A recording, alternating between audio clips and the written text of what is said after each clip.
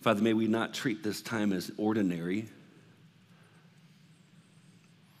May we not treat this time as just something that we're supposed to get something out of it, but may we continue to engage in this, to worship you in this time, to be teachable and humble, to receive your truth. The encouragement that's necessary, the conviction that's necessary. God, whatever is necessary to make us look more and more like Jesus.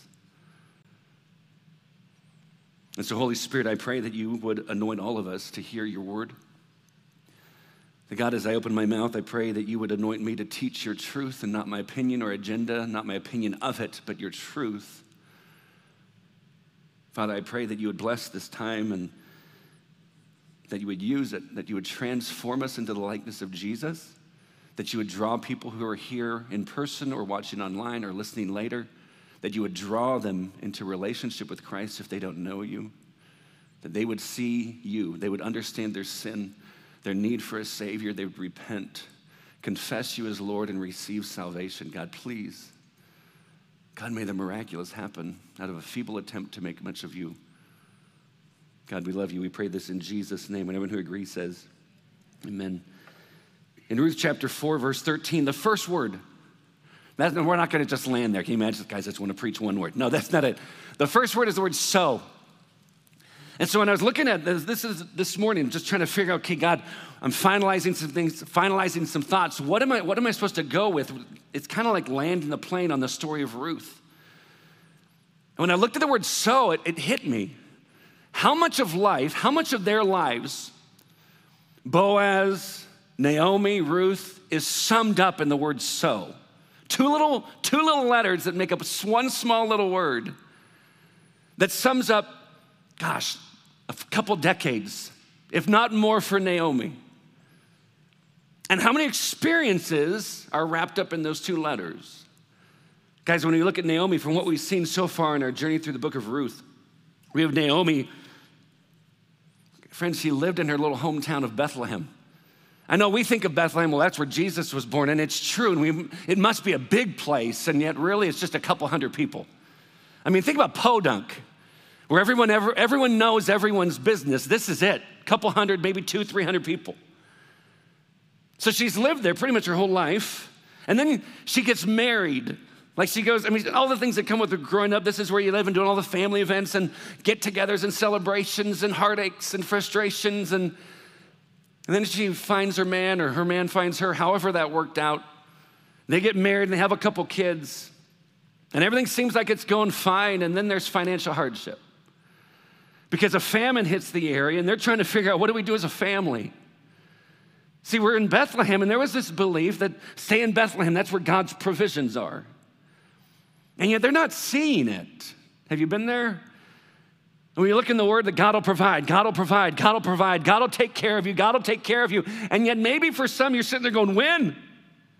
Like, I'm not seeing it.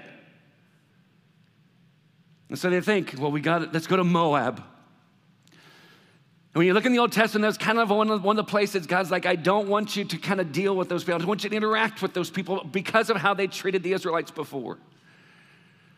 But they go there. And I know, as I said, I've read commentators, and some are like, they understand it. Others are saying, this is why all this bad stuff happened, and I just can't go there. I think God's a redemptive God, and there's a story to be told in all of it. So there's this unexpected move. They face financial hardship. They got to go because there's not enough to provide for their family. Then there's this unexpected move. Is this sounding familiar to anybody yet? And then she experiences a tragic, unexpected loss. Her husband dies. They have a couple sons already, but she loses her husband. So now her boys know what it's like to lose a dad. They watched mom as what she had to go through. But then all of a sudden her sons get married. See, it's like this ebb and flow, tough and good and tough and good, and then the weddings happen, and it seems like she gets along pretty well when you look at the rest of the book of Ruth, she gets along with her daughters-in-law.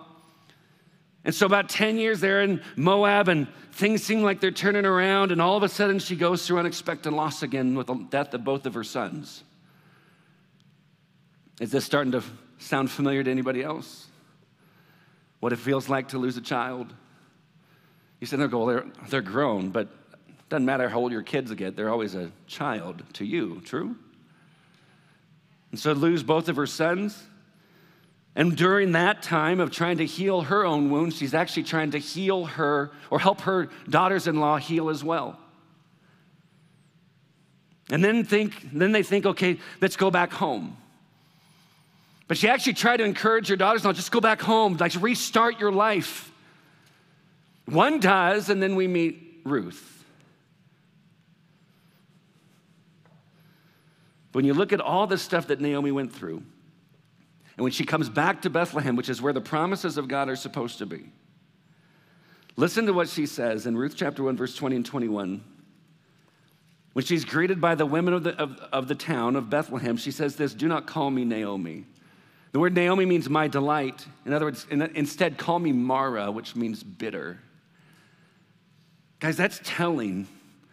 I mean, she gave herself a new name, and names in that day would be connected to identity or what you're going to do. It's like this proclamation, if not at times prophetic statement of this is what this person's going to be about. Or this is how this name defines or describes this person. She goes from believing that she's my delight, that maybe God's delight, she now goes to bitter. Straight up just bitter. And then she gives the explanation why. For the Almighty has dealt very bitterly with me. I went away full, and the Lord has brought me back empty. Why call me Naomi when the Lord has testified against me, and the Almighty has brought calamity upon me? Sounded familiar yet? Now that last part, maybe we'd sit there, I'm not gonna answer that part. We're in church. I'm not gonna be honest. Like, I'm not gonna really confess to a whole community that I'm feeling bitter. Friends, I'm convinced that until we can do that with whoever it is that shows up in this community, then we're not really experiencing the fullness of what God wants us to be as the church. No masks, just saying, hey, this is it. This is where I'm at. And how beautiful would it be that no matter what, we know that we can actually trust one another with what it is that we share. And that when we share it, it's not this automatic, well, get your mind right and change your thoughts because you should show more respect to God. Maybe in that moment we just get quiet and we hurt with them, all the while trying to point them back to the grace and mercy and joy that comes with Jesus.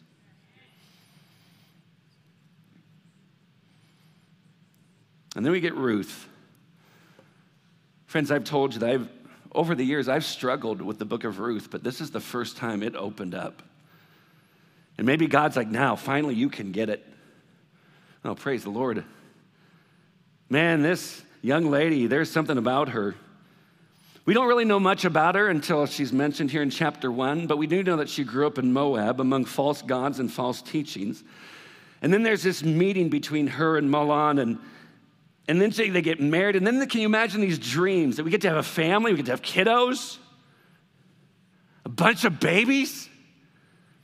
And then when you have a bunch of babies, you realize, wow, man, I used to be rested.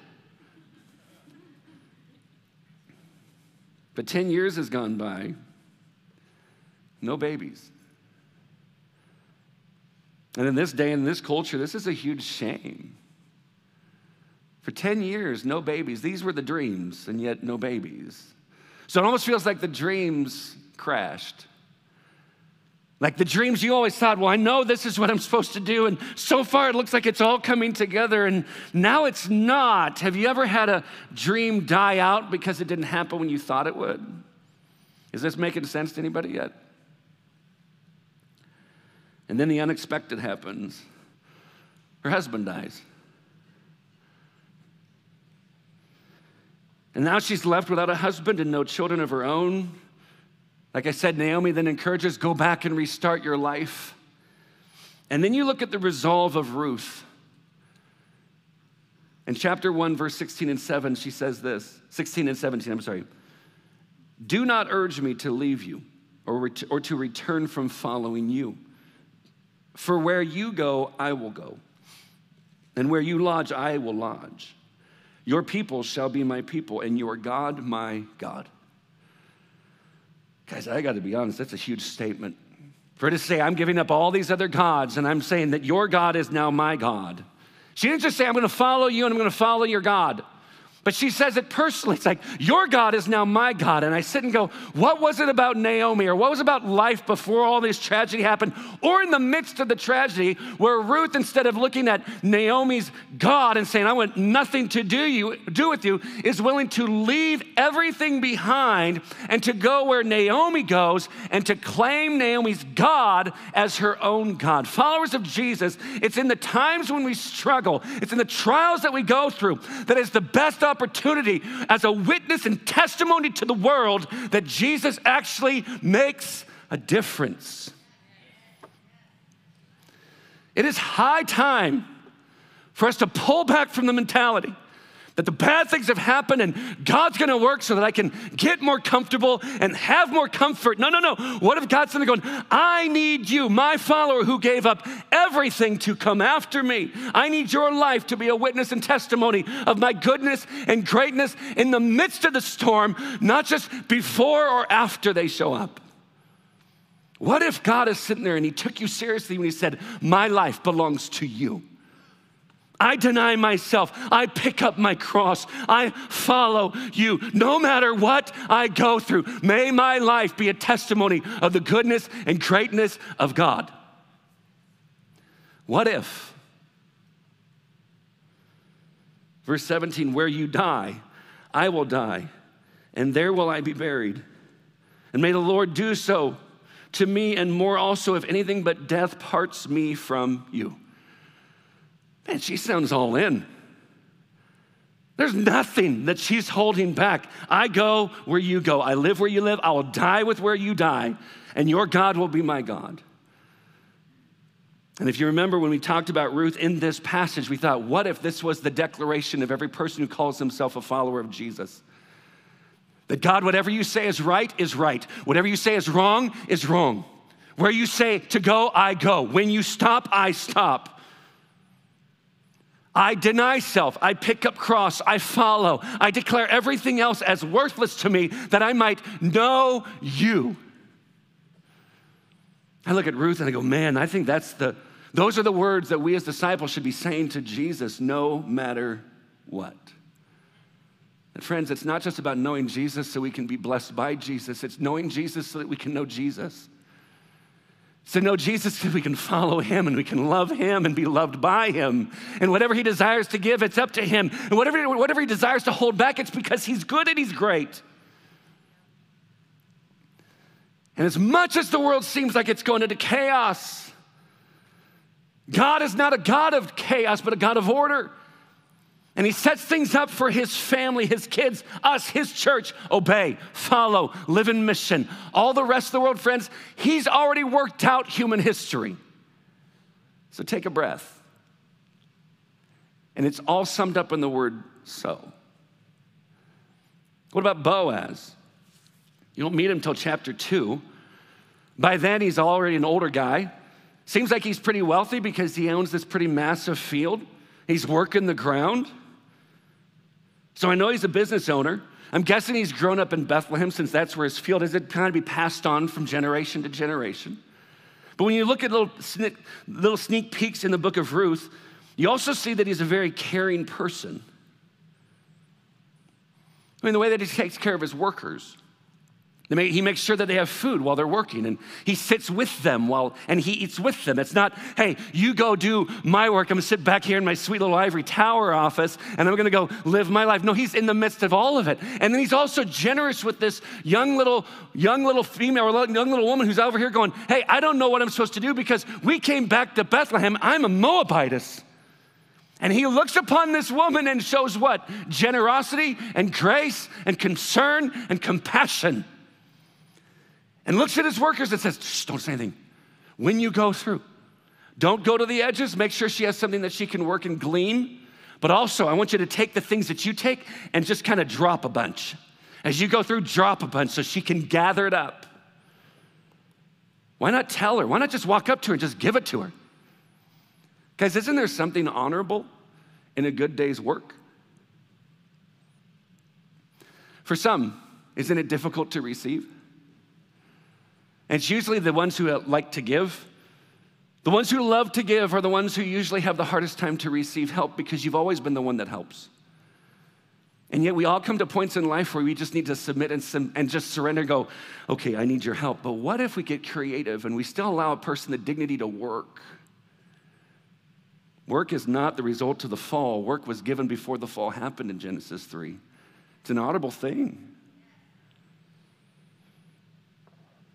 So we know as a business owner, there's no mention of a wife or children or family. Nothing's ever mentioned that that he was married. And we looked in the passage, thought that he's already much older than Ruth, and so he's been single for a long time, maybe longer than he expected. Anybody getting this so far? And maybe for some, all you've wanted is a relationship and with a special someone. You're wondering what the heck is happening. And yet what we'll find is God's fulfillment of everything in that word, so. Everything that happened up to that point is summed up in so. Not only was he one who showed generosity and compassion and cared for his workers, but he was also known as trustworthy. In Ruth chapter 3, verse 18, Naomi says this to Ruth, says, "Wait, my daughter, until you learn how the matter turns out, for the man will not rest, but will settle the matter today." So he's an honorable guy. So if I was to sum up everything I just summed up, in my own words, I wrote this in my notes. I said, these were ordinary people going through ordinary life, yet unaware they were in the extraordinary care of an extraordinary God. Let me say it again. These were ordinary people going through ordinary life, yet unaware they were in the extraordinary care of an extraordinary God. Friends, I am convinced we are less aware of the majority of what it is that God is doing in our lives and around us to provide and to care for us than we are aware of when it is that he steps in. He is extraordinary, and he is extraordinarily good at caring for us. So in Ruth chapter 4, verse 13, go past that one word. So Boaz took Ruth, and she became his wife, and he went into her, and the Lord gave her conception, and she bore a son. 10 years, friends, at least. Years waiting and waiting and waiting and waiting and waiting. Friends, for those who are here, that you're in this place, and man, you just wish that God would allow you to conceive and to have a baby. Can I just encourage you that God still sees, God still knows, and so still applies to you. Like when you said, just, I don't know, like, am I doing something wrong? I don't want you to jump to that. Don't jump to that.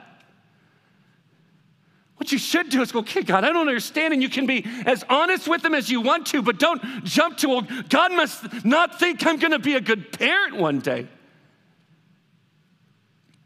There might be something that God is doing to prepare you to become the even better parent than you ever thought that you could be. All I want to do is just keep an encouragement. Just wait. Just hang on.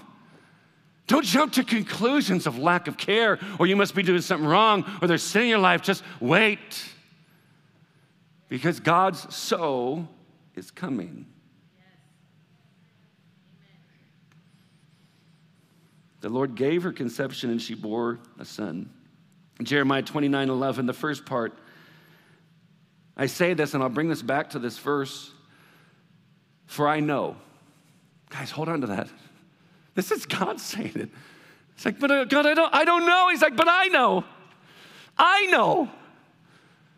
The one who's outside of time, the one who sees past, present, and future as if it's one moment in one instant. When we're just trying to guess, guys, what do we actually know except what has already happened? I don't know what's gonna happen in 4 seconds from now. I don't know what's gonna happen in 4 years from now. What I know is what has happened, but what God knows is all. He says, I know the plans I have for you, declares the Lord. So take it personal as he spoke this to the people of Israel while they're in exile because of their rebellion. But he still says, he goes, I know the plans I have for you. It doesn't end with you being there. I know what I'm doing. I know the plans I have for you. Friends, this morning I was reading in Isaiah 6, and it's a passage I love. I just absolutely love Isaiah chapter 6, and where Isaiah says, in the year that King Uzziah died, in this national tragedy, this year of the national tragedy, I saw the Lord seated on the throne. That means when the tragedy happens, God's still in charge. He's high and exalted. He's not bound by the circumstances. He's above it. He's in charge over it. High and lifted, and the train of his robe, or just the hem of his robe, filled the temple with glory. And he says, and I saw these seraphim. The seraphim are the fiery angels, the angels that are on fire and like it. And these fiery angels are looking at one another. And I used to think, well, there just must be two because it said one to another. Guys, I don't think there's just two. I think there's myriads, thousands upon thousands. And one says to them, holy, holy, holy. And then one over here screams it back to all the massive myriads of angels who are on fire, and they're liking it. No, holy, holy. It's like they're trying to compete with one another. Holy, holy, holy is the Lord of hosts. The whole earth is full of his glory. Friends, you realize that angelic beings have never been bored in the presence of God, saying the same thing over and over and over because he is that awesome. It says when he spoke, the ground shook as if the thunder just rolled. It's just the whole ground is shaking. And what's Isaiah's response? He took a selfie with Jesus. It says, blessed. Or did he sit there and go, oh man, I'm loved. He really loves me. Nope. What does he say? Woe is me. In other words, he's saying, I'm dead. I'm gonna die. Right now, I'm gonna die. Why? Because I'm a man of unclean lips, and I live among a people of unclean lips, and I'm looking upon God. I'm going to die. And when you look at what the response is, it says one of the seraphim, the fiery ones, takes a coal from the altar with tongs, which I'm not quite sure why I need the tongs because they're all on fire, but there's the tongs, and goes flying up to Isaiah and touches his lips. Why? Because he just said, I'm a man of unclean lips. And burning his lips, that coal or that fire would be the sense or this picture of purification. It says that which you think is impure, God will make pure. Your guilt has been taken away. Your sin has been atoned for. Guys, it's a picture of what it is that Jesus does for us. And the very next statement is, hey, who's going to go for us? And Isaiah's response was, send me. I'll do it. I'll go. It wasn't, where are we going? How long is it going to be? Is there air conditioning? It's like his first response, he's just jumping. Why? Because he got to see God. And God, instead of killing him, made him pure in his sight. How could you not want to go and share that? And friends, we think that that's just the experience of Isaiah, but isn't that our experience as the followers of Jesus? That when God made himself known to us, we are what? We are aware of our sin, and I should die before this holy God. And yet God in his mercy and grace purifies me through Jesus so that my sin is atoned for, my guilt is taken away, and I can stand before God as holy. This holy, holy, holy being, he now makes us holy because of Jesus. And he says, who's gonna go for us? And our response should always be, I'll do it wherever you want.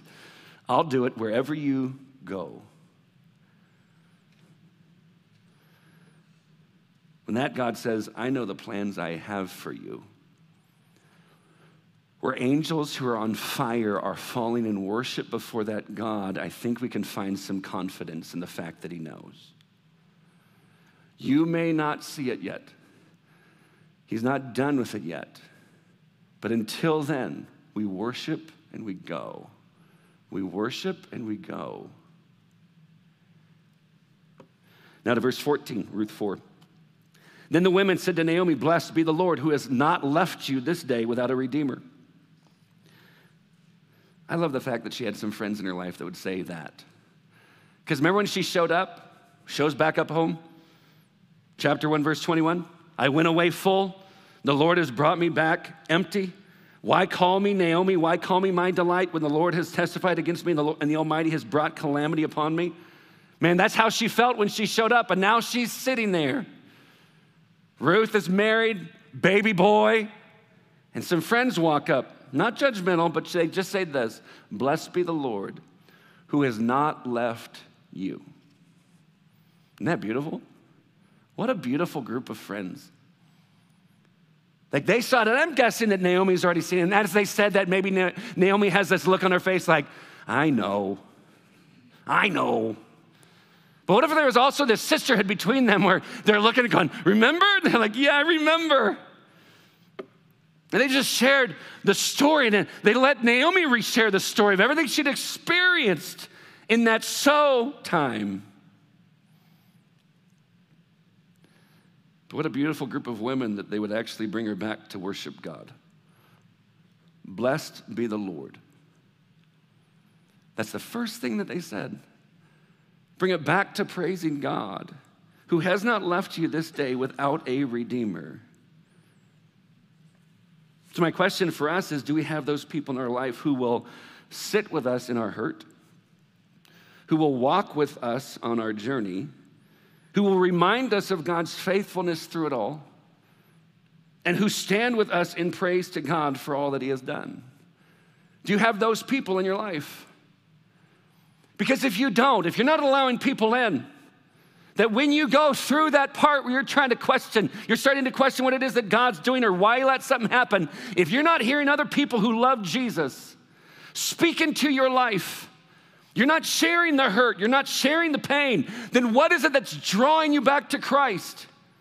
It's like, well, the Holy Spirit. Of course it's the Holy Spirit. But whom does the Holy Spirit use often, if not the majority of the time? Us. I'm open. This is what I'm going through. And as I've got brothers that I share that with, they then speak into my life. They'll pray over me. Then one will share a story that sounds so familiar, it's like I feel like I'm listening to myself. And they'll constantly remind me, but what they'll do is first, they will just sit and hurt with me.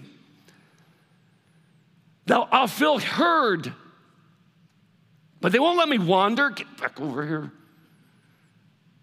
And they keep moving me in the direction where Jesus is. By a show of hands, how many of you have had that situation happen in your life? And that person, that as hard as it got, what they did was so monumental in your life and beyond value, because what did they do? They simply prayed and kept pushing you back to facing Jesus in the midst of it. Anybody have that? You would never give that up, right? You've seen the beauty of it, so now be that person who does it for someone else. Constantly look for the opportunities where you're going, okay, this is how God has blessed me. This is how God has helped me. And so let me, God, use me to be that person who will hurt with the hurt, who will listen to those who feel like they have no voice, but will point them to God. Friends, it's one thing for us to say, hey, I love people where they're at. But friends, if we just say, I love them where they're at, but I don't love them enough to point them to righteousness and truth and goodness and morality and what God has set up as true, that is not love.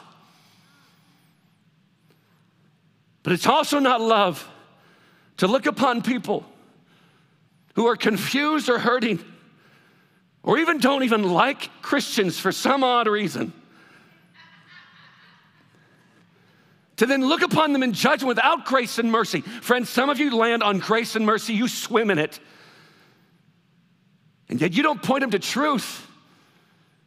And honestly, you're not loving their soul, because you're allowing them to just bobble in the water of confusion and still have to answer to God one day. And there's some of you you love the judgmental side because they'll stand on the truth. But you hold on to it so hard that if someone doesn't agree with you, then when they're standing over here, it's almost like you feel it's your responsibility to break them. Friends, there is one rock. There's one rock that is a rock of stumbling. There's one rock that causes the crashing of the soul of humanity. That's Jesus. But our role, the church, Love them like Jesus and point them to Jesus and get them to the point where they're surrendering to Jesus, who is grace and truth. He is the epitome of both. And we're called to live in the dance of both. Friends, you have those people in your life who have done that and will do that, and are you that person for others? Continue on, verse 14. Then the women said to Naomi, "Blessed be the Lord, who has not left you this day without a redeemer, and may his name be renowned in Israel.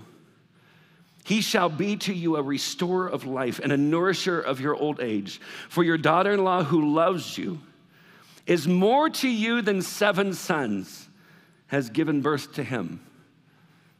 And all the ladies said, "Amen." Guys, this is a massive statement. Because in this culture, everyone desired to have sons. Got to pass on the inheritance to some sons. Sons, it's a blessing. There's still cultures today. Sons are elevated. Daughters, not as much. And here comes her friends. So remember Ruth, who loves you better and more than 7 sons? In the Old Testament, the number 7 is the number of completeness. So in other words, Ruth loves you completely. Oh, God has blessed you with her. Friends, may we be the community, the type of community where I could sit there and go, ladies, sisters, I am so thankful for you. And I'm so thankful for the way that God has made you. And this community would not be right without you and your involvement in it and your ability to lead ministries, to be used by God in great ways, and not just back behind the scenes, but out in the front. Show us some things. And gentlemen, we should have that same attitude. But men, I also want to look at you, and I'm so thankful for my brothers. I'm so thankful for what it is I see that God does in you and how he's growing you and has grown you, and the gifts and the talents that he calls you to lead with and to make an impact for Jesus. And sisters, I pray that you look at them not as competition, but as brothers. We're all in this together. Moving forward to what God has called us, men and women, male and female, to do together. To show the world this is what a united front looks like. Driven by the grace and the truth of Jesus. Instead of trying to compete with one another, who is more necessary? We actually realize that God made both, and so both must be necessary. And some may need to get off their high horse and just realize that God created both for his purpose and for his glory and for his will to be accomplished. But who's this redeemer that they're talking about? Some would think that it's Boaz, this older guy, and maybe Boaz might be even the same age, if not older than Ruth. But if he's older than Ruth, then how is he going to take care of Ruth in her old age if he's probably going to die out first? So I don't think that they're talking about Boaz. I think that they're talking about this little grandson. I think it's the reminder that Obed shall be to you a restorer of life and a nourisher of your old age. In other words, where you were freaking out, you don't have a husband, and you didn't have any, your sons are gone, and yet God has provided for you that when you are old, you will have a redeemer who will care for you and make sure that you're taken care of. Wow. And ultimately, friends, we apply this to us. He shall be to you a restorer of life and a nourisher of your old age. Who would that be for us? Jesus. You go from Boaz to Obed, Obed to Jesse, Jesse to David, then follow the lineage, which we will do on our Christmas Eve service. That's the message, the genealogy of Jesus. Please don't let that keep you from coming. Guys, I think there's something beautiful about the lineage of Christ. But it points us to Jesus. In Luke chapter 4, 16 to 19, he came to Nazareth, where he'd been brought up, and as was his custom, he went to the synagogue on the Sabbath day, and he stood up to read, and the scroll of the prophet Isaiah was given to him. He unrolled the scroll and found the place where it was written, "The Spirit of the Lord is upon me, because he has anointed me to proclaim good news to the poor. He has sent me to proclaim liberty to the captives and recovery of sight to the blind, to set at liberty those who are oppressed, to proclaim the year of the Lord's favor." In other words, he sent me to redeem. He's the Redeemer. That's what he does. And then watch Naomi's response to their words. Verse 16, then Naomi took the child and laid him on her lap and became his nurse. Naomi, no husband, no sons, no grandbabies. And then so happens, and she's holding a little grandson. And some scholars, and most scholars that I read actually believe this is kind of a legal thing. This is a legal adoption, where Obed would be known as Naomi's son as well as Ruth's son. And when she looked into his little face, how much of her life do you think ran through her mind? And she's just looking in the face of this little grandbaby. And how she went from, I was here, I grew up here, I know everyone here in this little tiny little town. Then I got married, we had to leave because we couldn't afford it. Then I lost everything. I came back all bitter. I didn't know what was going to happen. I was freaking out. I was mad at God because I thought God was doing something to me. And now I'm holding this because so happened. Verse 17, and the women of the neighborhood gave him a name, saying, a son has been born to Naomi, and they named him Obed. Her friends named him. Guys, how often? Some of you have not let me name your kid. There's a few of you moms, I knew you were gonna have a baby boy, and I'm like, I've got a great name for you. Brian with an I. I'll even let you go Brian with a Y. And no one has taken me up on that. But her community names the baby. You should name him Obed. Yes, yes. So, the next one of you that's pregnant, we all want to name your baby. We're going to get really creative, like the Hulk or something. Obed's name, you know what it means? One who serves. One who serves. When we look at the end of verse 17, he was the father of Jesse, the father of David, who's in the lineage of Jesus. And then you look at Jesus and what it is that he says in Mark chapter 10, verse 45. He says, for even the Son of Man came not to be served, but to serve. One who serves. Why is this so important? Because there's something about the Redeemer. There's a characteristic trait about the Redeemer that is so important for us to see. The Redeemer serves. We have a beautiful, loving, service-driven, perfect, gracious, loving God.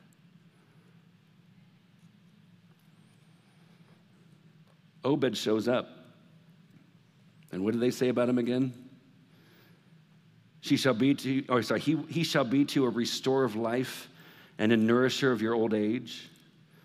Think about it. One baby shows up and everything's changed. Oh, wait a minute. Doesn't that sound familiar? Isn't it amazing how everything can be changed because one baby shows up? Guys, when you start looking in the Old Testament, do you actually see Jesus just kind of oozing out of the pages? Friends, that's why it's so important for us to read the whole Bible, not just the New Testament, but the Old Testament, for we will get a better grasp and understanding of Jesus when we spend time with him in the full counsel of God. As one commentator said, when he's summing up or summarizing the book of Ruth, he simply said this: deep sorrow turned into radiant joy. Emptiness gave way to fullness. Wow, aren't those powerful? Just a small, quick little statement to summarize the book of Ruth. So as the worship team comes back up, can I ask you a couple questions? Have you experienced loss? Loss of a child, loss of a spouse, loss of a parent, family member, friend? Have you experienced the unexpected, a financial hardship, an unexpected move? Just life hits and you never thought, I would actually have to go through this. Have you experienced the pain that comes with having to wait for what you've always wanted? You've always wanted maybe a spouse or kids or security, acceptance, love. Can I read to you from Isaiah 43, 18 to 21, actually? Sorry, Gary, I think I gave you the wrong passage. But 18 to verse 21 in Isaiah 43 says this, remember not the former things, nor consider the things of old. Behold, I am doing a new thing. Oh, hold on to that.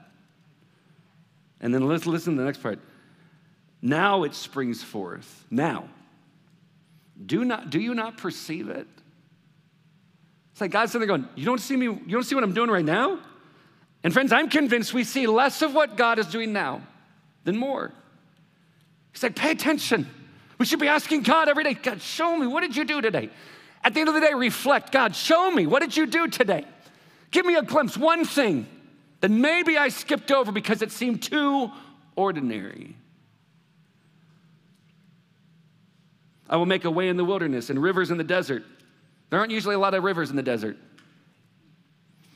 The wild beasts will honor me, the jackals and the ostriches, for I give water in the wilderness, rivers in the desert, to give drink to my chosen people, the people whom I formed for myself, that they might declare my praise.